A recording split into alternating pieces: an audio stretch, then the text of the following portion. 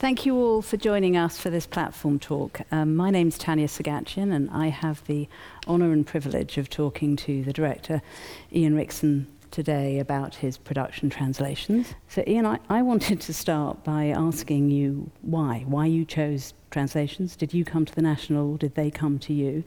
And if it was your choice, what it was that you felt was important to tackle in it as a production.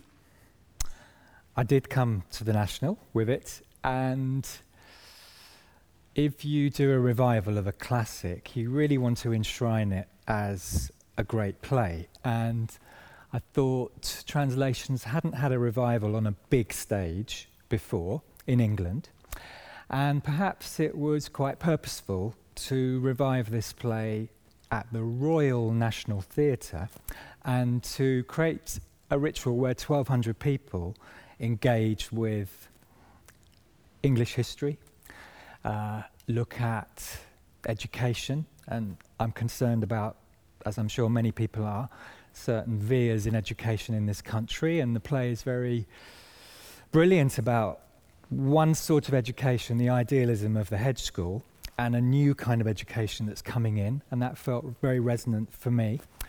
And I felt that with the Good Friday Agreement, Brexit, all of those things sort of in flux at the moment, and language becoming more political, particularly in the north, it might have extra resonance at this moment.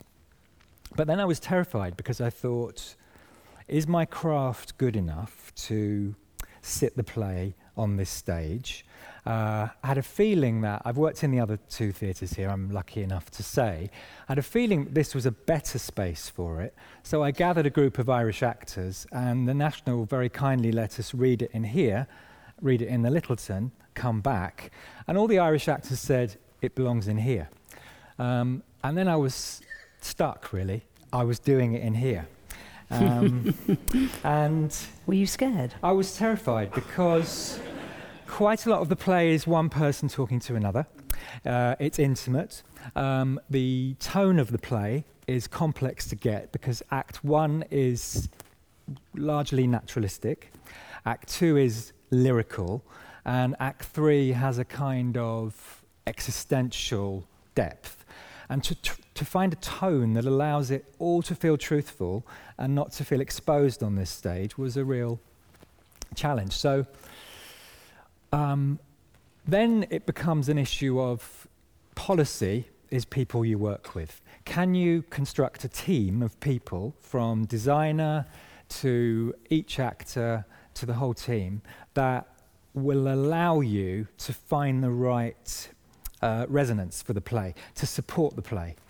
And Ray Smith is a designer I adore. We've worked together many times, and we just went to Donegal and drove around and looked at the topography and spent time in different places in Donegal to do with the play, went to see Brian Friel's widow, and just sort of infused ourselves with the geography of the play and the kind of emotional currents that might affect how it's staged. And my feeling was that it should feel elemental and mythic rather than a literary play or a sort of purely psychological play. So if you think about the elements, we've got the earth, we've got this big mound, which allows a sort of archetypal feeling. If you're stood up stage, it's quite kind of Western. Then there's this sort of liminal area of the peat, and then there's this area, which is the sort of real world. We've got the fire, we've got water, we've got wood, metal. But there was something that felt very interesting that Ray really helped us find, which is this concrete. And the play's set in 1833, and perhaps we didn't want it to feel like a museum production, a facsimile of everything in that moment. And if we made some decisions which made it feel kind of pan-chronic across time, look at the concrete stairs going up there, it sort of fits with the Dennis Lasdon concrete aesthetic of the National. And it makes it feel perhaps maybe a bit of the area where the play emerged, which is 1980, Derry, really the low point of the Troubles. And the play, I think, is always speaking to that moment and to now. The other thing we thought of was that this space is based upon Epidavros in Greece. And could it feel like a Greek amphitheatre, which is both epic and intimate? And the Greek plays always had a kind of platform that raised up, hence the staircase. And they were very sort of minimal and simple. And I think the temptation in the Olivier is to get the drum revolve working, to do a lot of flying, to really use the toy box. But for me, there's nothing more eloquent than an actor and a word. So that's how we've ended up with this. Well, I have to say, sitting on the stage and having watched it from the audience, that feeling of the epic and the intimate was beautifully conveyed for the audience. Here it seems so simple. It really does seem simple sitting here, and I can't quite figure how you conjured the enormity of time and space and life and love and all the themes that are inherent in the play in one set, one simple set, without all those sort of pyrotechnics of scene changes and I realised that is sort of how you gave so much of the space to the language and to the performance, which I imagine were part of the things that attracted you to the production in the first place. Yeah, it's very pure in that way. And that Samuel Beckett quote that the best theatre is the maximum corporeal and the maximum verbal.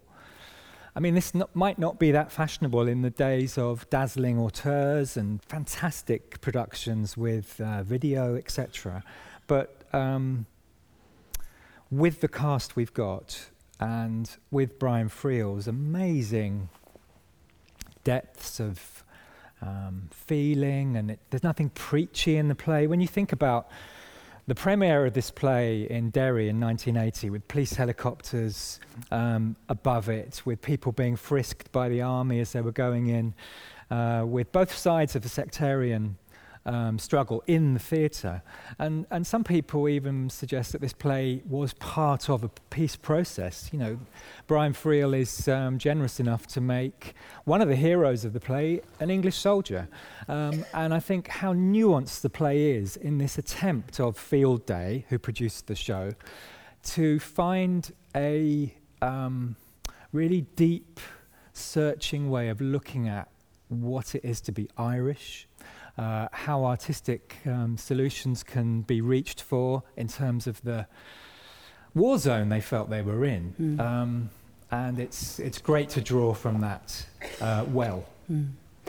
And much of the play, as you say, is set in 1833. It's set here in a hedge school.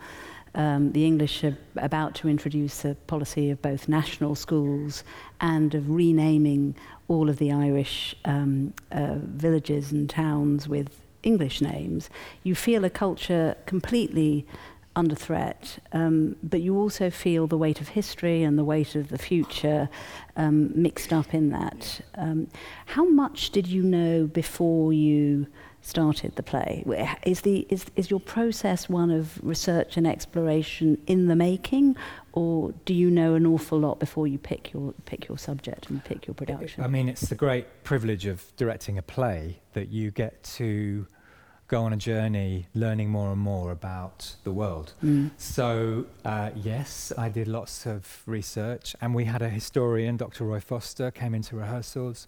We also had a soldier and a classicist and various different people to help us. And all of that's really, really useful. I think for me, the biggest journey is into the writer's unconscious and to try and locate their personal myth. Because if I can find that through what they say, through obviously the play, through their other plays, then that might help me get close to the real source and the centre. And for you, for Brian, what do you think the source is? Is it language? Is it colonisation? Is it love? Yeah, I mean, I think all those things. I think a big thing for Brian Friel was, how do I write in an inherited language, English, a language that's only been spoken for 200 years, that's been imposed? How can I work within that structure and be creative? And it's a language of occupation, and you could say the sort of king of Ballybeog, where the play's set, Hugh, ends up saying, we've actually got to learn these names. We've got to work with this language to survive. So that feels to me very strong to Brian. Absolutely, invasion, occupation. He grew up overlooking an English barracks, and the city he lived in, Derry, as he's becoming a formative playwright, the number of soldiers is increasing sort of tenfold. So that's a big thing. And there's a thing about Brian Friel's characters, they're either leaving or staying. There's this dynamic all the time about home and consciousness. But I wondered whether the real deep personal myth is absence of goddess.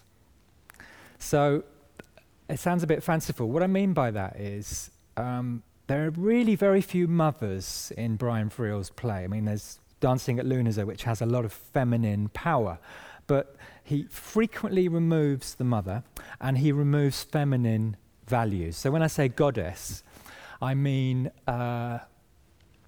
qualities of nurture, connection, reparation, etc. And it's interesting if you really follow that through. So very early on in the first 5 minutes, a character comes on, Jimmy Jack, and he's searching for Athene, and he talks about Artemis, and there's a kind of debate about where the goddess is. And then at the end of the play, Hugh, the other sort of patriarch, talks about Juno. And I think they're trying to summon a kind of reparative female energy into this very brutal world. But if we look at the women in the play, one struggles with speech and language, another sees the opportunity of the English as possibly being a way out, a way out of Ireland, a way potentially even to America. Yeah. So it isn't, he hasn't created a home for any of them, has he? And he says in his diaries, I'm trying to reach back into a kind of island that's pre-invasion that I don't think ever existed. He's quite critical, you know, that it's full of, there's alcoholic, someone who's maimed, there's, as you say, somebody who wants to leave, etc. It's not idealized. One of the things that struck me in my ignorance was the importance of Greek and Latin and classical language and Gaelic to the kind of Irish myth and the Irish tradition. It's no surprise that there are such good storytellers amongst the Irish when they're schooled in real storytelling history in a way that certainly the English education doesn't necessarily give us. And I wondered if you could talk a bit about the challenge of staging a show in English where some of your cast are speaking Gaelic to one another, but we're hearing it in English, and that those choices that you have to make when people can communicate with one another or can't or are speaking another language. I mean, first of all, this is a moment before the classics were appropriated by the elite and really sort of cordoned off in the top universities. So in 1833, Greek, Latin, Irish, English were all tongues in the Hedge School. And the Hedge School is quite an idealistic educational environment because it's learning for learning's sake. And then perhaps the moment we're in now is much more, is different to that. Because I don't want to sound too preachy. Doing a play where the language is English and people are speaking Irish, and often there are cultural tensions about who understands what, it's an opportunity. Something difficult is always an opportunity. So when an Englishman is listening to Irish people talk, in rehearsal they frequently did a kind of Irish gibberish. If the Englishman is drilling Irish people in English, he often went into gibberish just so we could keep making strange what it's like to not understand. And that's what's great about rehearsals, that with a open, willing company, you can work in so many exploratory ways where you really fashion it together. Some of the improvisations that the actors have done. So I mentioned a character who's lame. The three O'Donnells, Hugh, the father, and his two sons, did an improvisation where the son was 5 and the younger son was 3, and they went all the way to Letterkenny to see a surgeon, and they played this improvisation out so beautifully, and it teaches me about the characters. And when you've got a flexible, responsive company, it's a dream like that. We've run scenes where I call them hauntings, where when Moira is asking where her love has gone, Yolande, we had Yolande laid on the floor before her. We had Hugh haunt his son as his son's trying to leave, but he's so yoked to his father. And every actor in this show, because they work hard, knows how much dirt they've got under their fingernails, what their working day was, what the temperature is, so that when they come on, there's a whole life there.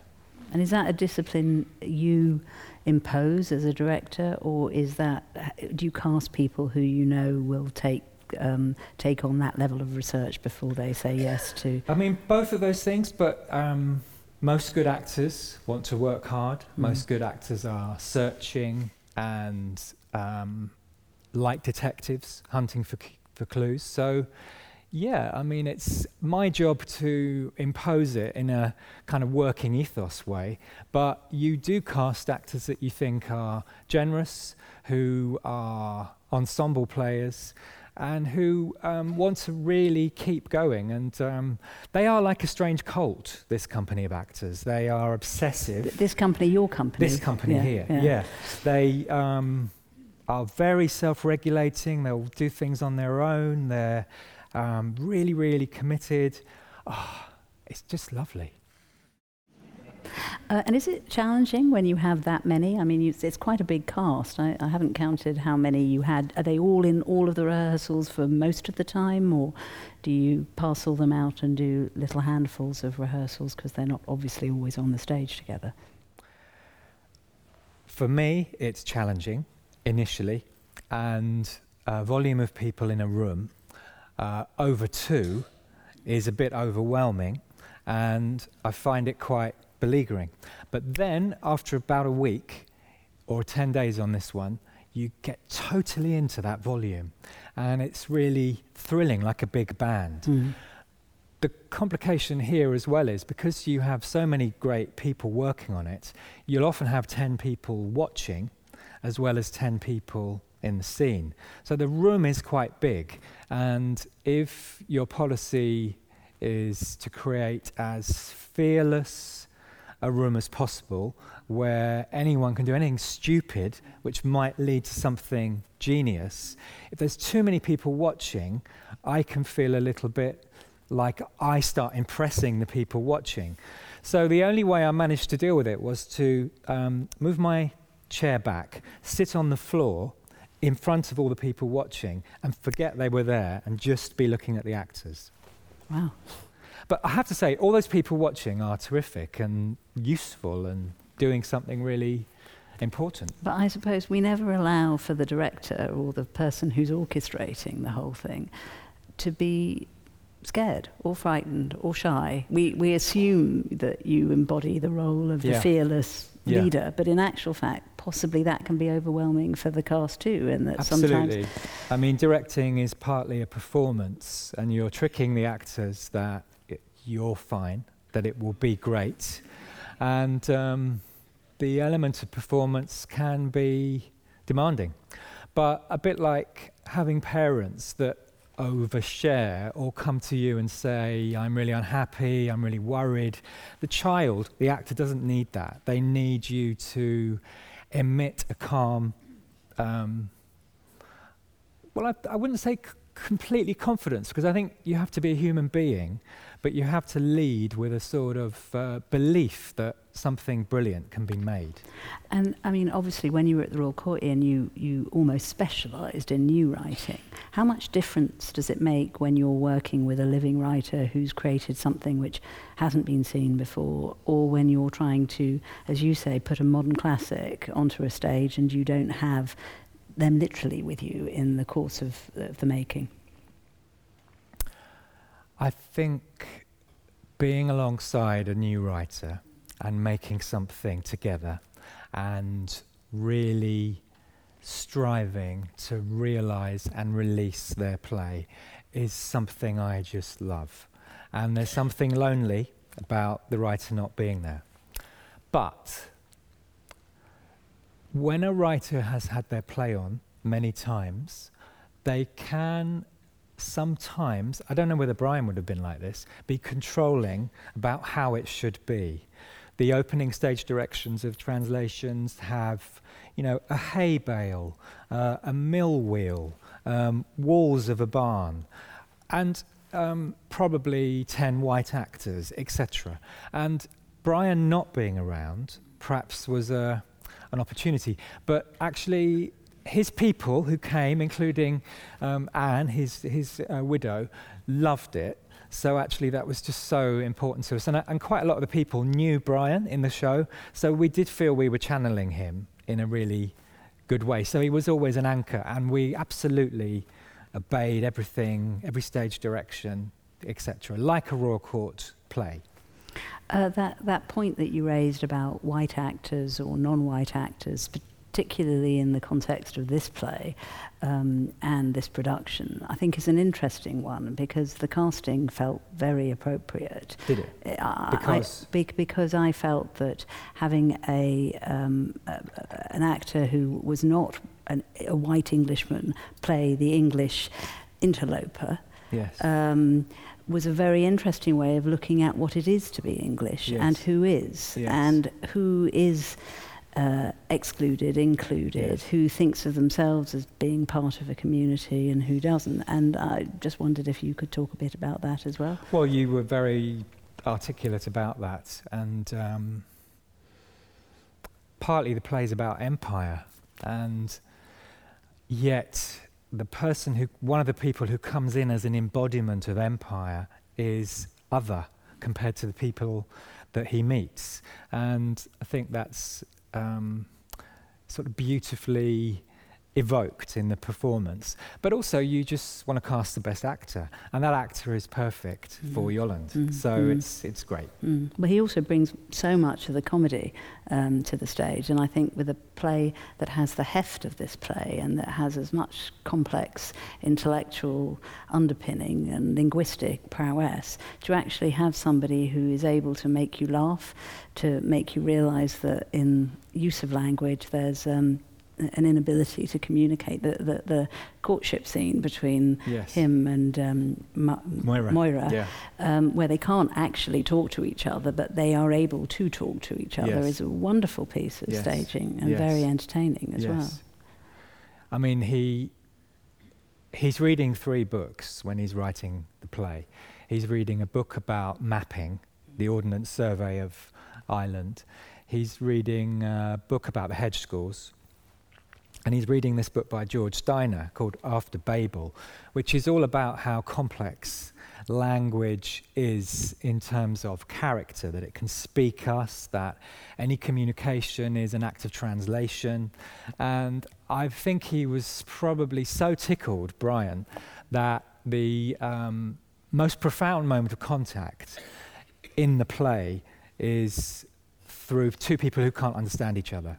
And he probably also appreciated the kind of strange irony that it's a play about Ireland and Irishness and the collision with empire, written entirely in English. Mm-hmm. And you say he was reading 3 books. Are the threes, are the trinities important in this play, and were they important to you? I think most plays have triangles, and I think mining those triangles, whether you're thinking about rescuing, persecuting, victim, that triangle, or whether you're thinking about how triangles always have a tension. So there's two lovers and a stranger. There's a father, two sons. And it's a really nice mathematical algorithm to run threes through a play. And one thing you can do, which really helps create a company, is divvy out loads of homework. And good actors love doing it. So I think there are 72 characters in the play, if you count all the offstage characters, and you count Artemis and Juno and whatever. And one group created pictures for every offstage character. So if they talk about Big Ned Frank, everybody on stage knows what he looks like. They found an image of somebody, either from the 19th century or it could be someone from now. They did a massive research on where everything is in the world, because the magic trick of theatre is if an actor thinks in pictures and really sees, we see. So if an actor's talking about Toba Vri, which is a place sort of where there's a well or kind of near there, they know where it is in terms of a compass on the stage. I could go on. Chronology. I mean, the work that Ciarán Hinds and Aoife Duffin did on chronology was exceptional. So they know exactly what time the hedge school starts, how long it goes on for, what's happened the day before, what day of the week it is, what time the sun sets. I mean, we are nerds, but I think that degree of detail and immersion just pays off because you've got so much of a fuller tank to draw from when you're acting. No, I couldn't agree more with this production. And I've got one last question to ask you before I give you over to the audience, and that's really about your own work and putting it in context. And in some ways, I saw this as a companion piece when we talk about the elemental and the earth to Jerusalem, and I wondered whether you could talk a bit about that or also saw it as having certain similarities in terms of defining a space and a culture and a place. Well, Jerusalem is so rich and lush and striving to look at the complexity of being English. Very like this is set in one place, a place that's in a siege state. And I mean, how lucky am I to direct that and to direct this? And I think it's one of Jez Butterworth's favourite plays, translations. I think it was a play that turned him on to playwriting. He saw his brother in translations at university, and I think suddenly thought, wow, plays, what an amazing thing. But I hadn't really thought of, until you said it in your bright way, about the connections, because in a way you just go on to the next play, and that's just your only lover, the only thing you think about. And thank you all for coming, and thank you, Ian.